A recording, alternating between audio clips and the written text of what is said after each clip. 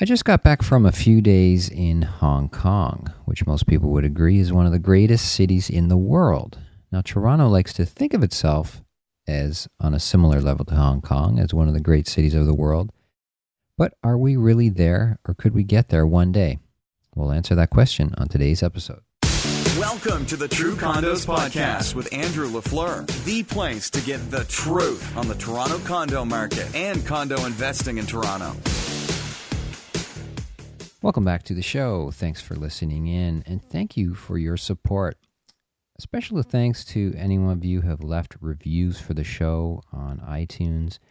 Got a great review this week from Duncan Smith, and Duncan says, even as an insider in the condo development industry, I find Andrew's podcast to be full of useful information and would highly recommend it to anyone interested in the world of real estate investing, particularly those who are looking to get into the market for the first time.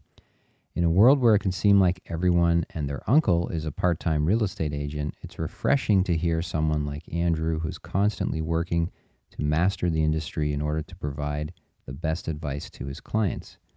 A common theme throughout the podcast is to think critically and tune out the doom and gloom scenarios so often painted in the media. To that, I would add it's just as important to ignore the buy hype. Not all real estate investments are created equal, and this podcast is a great place to learn some of the tools to help weed out the bad from the good. Keep it up, Andrew. Well, thank you very much again, Duncan Smith, for that very kind review of the show, and I really appreciate the support. Thank you for listening and supporting the show to everyone. Again, this podcast is all about informing you on what's happening in the Toronto condo market and bringing you exposure to experts and industry insiders, hearing what they have to say, people that you otherwise would not hear from, or people that you just get little sound bites here and there, little one-sentence clips in news articles, but without getting the full context, the full story. And it's also, of course, a place to learn about great investment opportunities. And like you said, Duncan, is to weed out the, as I call it, the 95% of opportunities that are not worth investing in, and finding the 5% that are worth investing in. So thank you. Okay, getting back to the topic of today's podcast. Once again, as I mentioned in the intro, I just got back from a great trip to Hong Kong. So I've actually been there before, but not since I was very, very small, and so I really consider this my first time in Hong Kong and in that part of the world. So it's a very interesting and eye-opening experience for me. Obviously, as someone who makes a living and does and does a lot of investing in Toronto and in high-rise condominiums, to go to a city like Hong Kong, which is known as sort of the high-rise capital of the world. I believe there's more high-rise buildings there than anywhere else in the world. So it's a great trip from that perspective for sure. So I wanted to just sort of reflect back on my time in Hong Kong. I know I have many listeners in Hong Kong as well, and around the world. So you might appreciate this especially, but it's a city that, everyone would agree Hong Kong is one of the great cities of the world. And Toronto, we are constantly, wondering if we are on that same level, if we are one of the great cities of the world too, if that's the direction that we're heading, if maybe we're already there. And so I wanted to sort of look and do some sort of comparisons between Hong Kong and Toronto, and look at what the future might hold for a city like us here in Toronto. When you look at cities like Hong Kong and others that are further ahead, you could say, the development curve of being a city. So I want to look at a few observations of Hong Kong and then sort of look at how it might reflect on us here in Toronto. So the first thing is, obviously, as I mentioned, Hong Kong is an extremely vertical city. Now, we talk a lot about in Toronto how the shift has taken place in the last 10 years from building out to building up with the introduction of the Greenbelt in 2005, the Places to Grow legislation in Ontario, essentially creating an island effect around the Greater Toronto area, of which when you are in the greenbelt, you cannot build. So this has forced developers to stop, just basically sprawling out and continuing to build low rise, further and further and further away from the core of the city, and more and more new homes are of vertical in nature as opposed to low rise. So we're building up instead of building out. Now, if you think we have a lot of cranes in Toronto, if you think we have a lot of high rises in Toronto, it's just absolutely nothing compared to Hong Kong, as I mentioned. There's really, it's hard to describe until you've seen it. It's just, there are no houses essentially in Hong Kong. The entire city is vertical. The entire city is high rise. You could say, how much does it cost to buy a house in Hong Kong? There's no such thing. There are no houses. If you could find one, it would be worth, the land that's sitting on would be worth, so many tens of millions of dollars that, it's just, you can't even compare these two cities on that extent. So when you look at Hong Kong and how vertical it is, and you look at the fact that everyone lives in high-rise buildings, and that is just the normal way of living. Everyone lives in small-sized apartments as well. These are not large apartments for the most part. Families living in 300, 400, 500 square feet is normal. It's not considered strange. It's not considered unusual. It's not a secondary choice if you can't afford a home. It is your only choice. You are born in an apartment. You grow up in an apartment. When you move out and you start your own family, you are in an apartment. And when your family moves out and you're downsizing, and you're also in an apartment. It's just that is the way of life in Hong Kong and many cities like that. So compare that to Toronto. We have a long way to go. I think Toronto, a great quote that I heard from a colleague recently in the industry. People say they look at the skyline, they just see so many cranes. There's too many condos going up. And his comment was fantastic. He said, well, he looks at the skyline of Toronto. All he sees are the holes. There's so many holes still in the skyline that need to be filled in. And he's right. And that's just a brilliant way to put it, that we have so much more room to grow. The downtown core is filling in nicely, and it is really starting to look like a major world city like so many others. But we still have a lot of room for growth in the core over the next few years. And that will only continue outside of the core as well. So that's the first point about vertical city of Hong Kong and how it compares to Toronto. The second main point that I want to talk about is that Hong Kong is a very international city. This is something that kind of surprised me in a way, caught me a bit off guard. One of the main things I noticed right away is that Hong Kong is an extremely international city, and you've got people in Hong Kong. As you're walking down the street, you really see people from all over the world on the street. Caucasians, Asians, South Asians, Africans, Europeans, a lot of Australians. It's truly a global city, and I thought that was very striking to sort of see and a characteristic of Hong Kong. Now, how does that compare to Toronto? Well, I would say it's still not even close to being as international of a city as Toronto. And in all my travels around the world, I've yet to find any city that comes close to the city of Toronto. I think the closest perhaps would be New York City. But even New York City, if you've spent time there, you'd probably agree that it is not like Toronto. It is the international feel, the sort of diversity, the global city kind of aspect of Toronto, I believe, makes us, the unique city of the world from that perspective. I believe there's no city in the world that can claim the sort of multiculturalism that we have here in Toronto. And I believe that is what makes us such an attractive place to be. It's both. It's, I guess you could say, it's both a cause and a symptom of the greatness of the city. That more people from around the world come to Toronto because it's international, and because it's a great city, it's attracting more people from around the world and becomes more international. So it's kind of a self-fulfilling prophecy in a way, or it's a circle that just keeps on perpetuating. I mean, I think the latest statistics from the past few years, more than half of the population of Toronto are not born in Toronto now.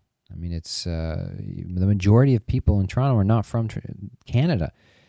It's a very unique time in history. It's a very interesting city to be in. I don't know if there's ever been a city like that, certainly of the size of Toronto, anywhere in the world or in the history of the world. It's a very interesting thing to think about, and I think it again is a key factor in our prosperity, and I think it will be a key factor in our prosperity moving forward.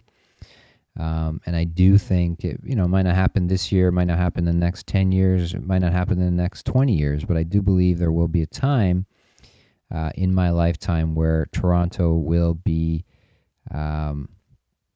clearly recognized as, as one of the top, 5 or 6 great cities of the world, because of this aspect and because of the uniqueness of Toronto being a key factor in that. So again, it is a fantastic place to invest when you sort of think of it from that perspective, that so many people around the world want to come to our city because of its attractiveness, and we have an opportunity now to take part and invest in the city now before it sort of becomes this behemoth global city.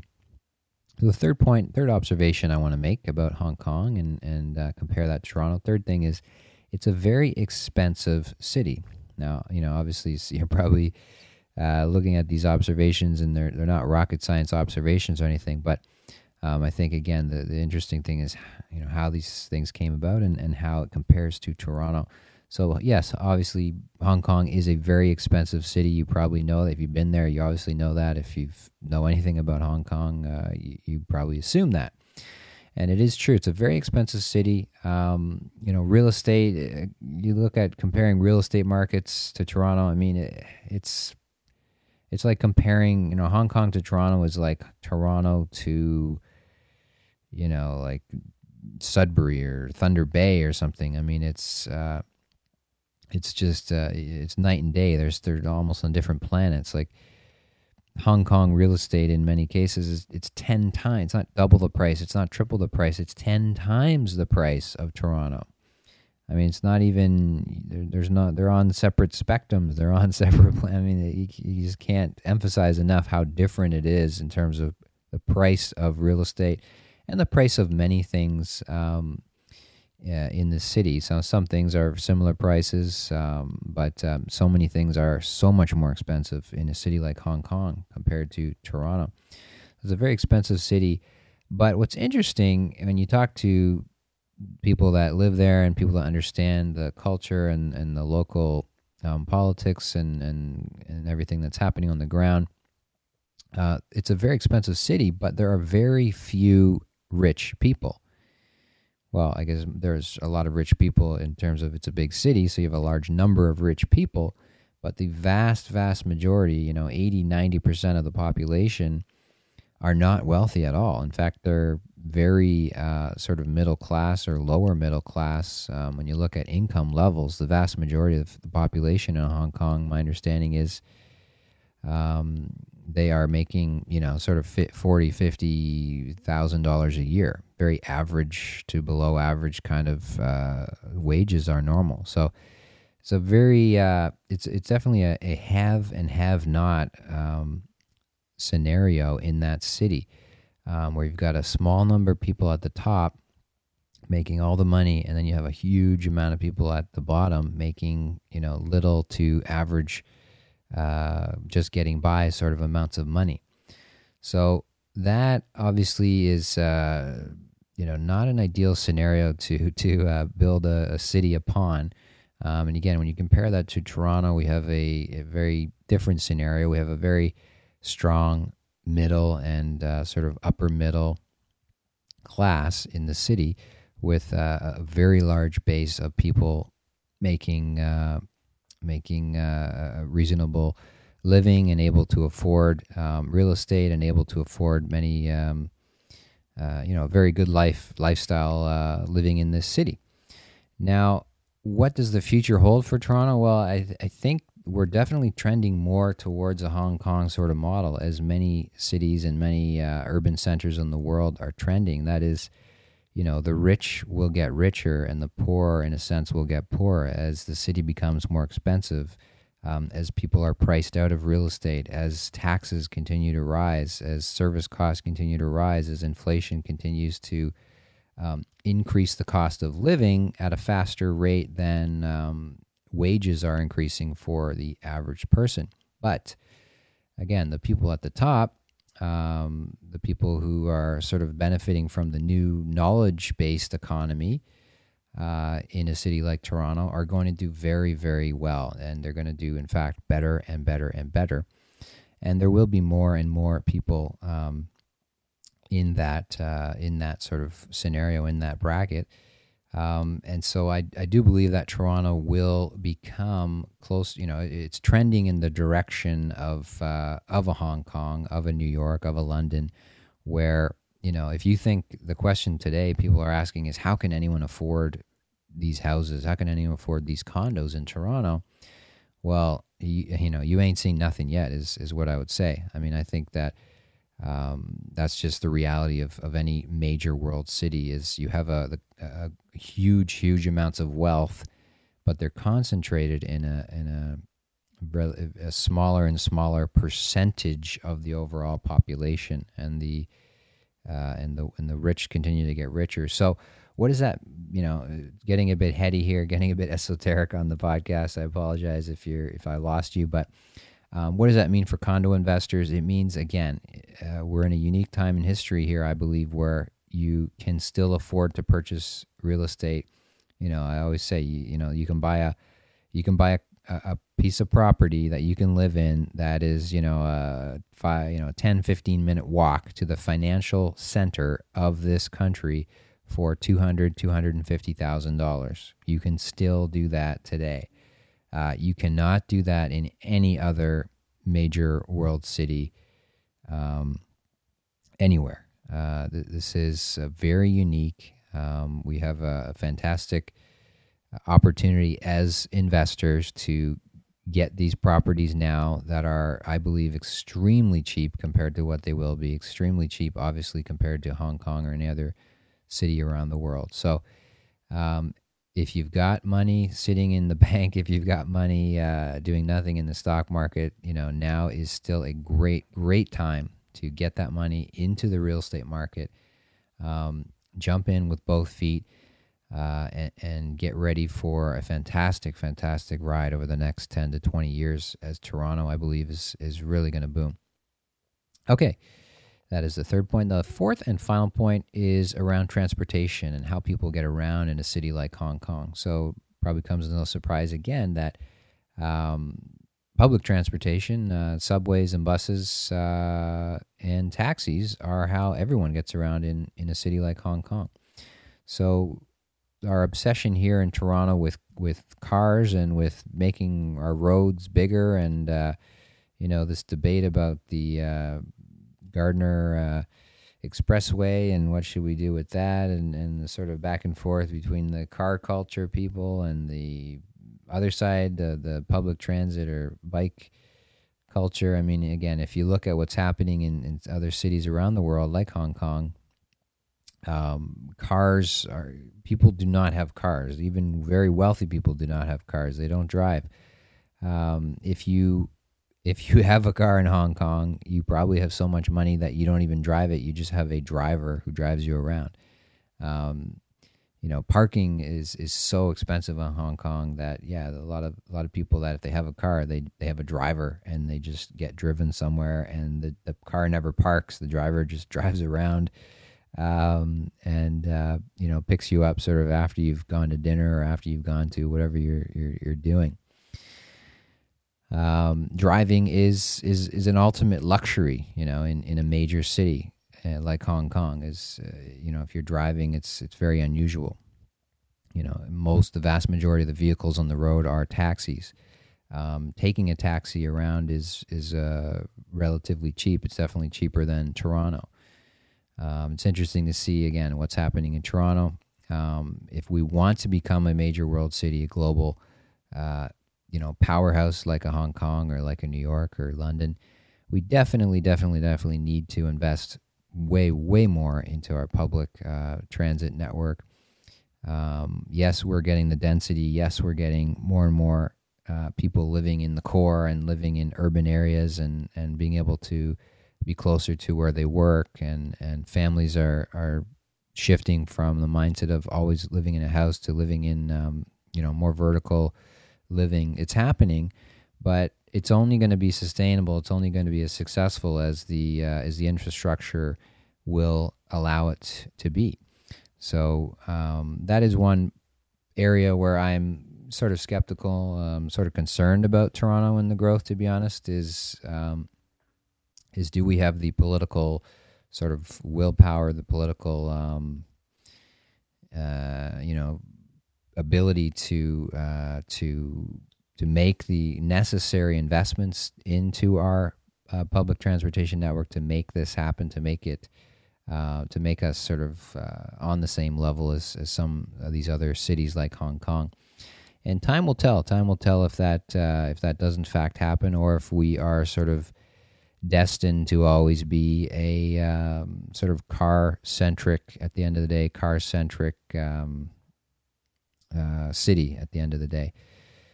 Time will tell which way that goes. But either way, the future is looking very good for Toronto real estate and Toronto real estate investors.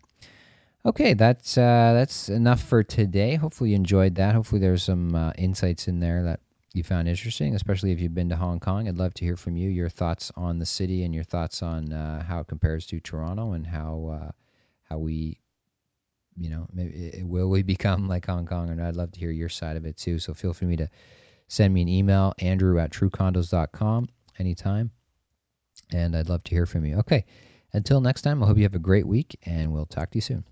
Thanks for listening to the True Condos Podcast. Remember, your positive reviews make a big difference to the show. To learn more about condo investing, become a True Condos subscriber by visiting truecondos.com.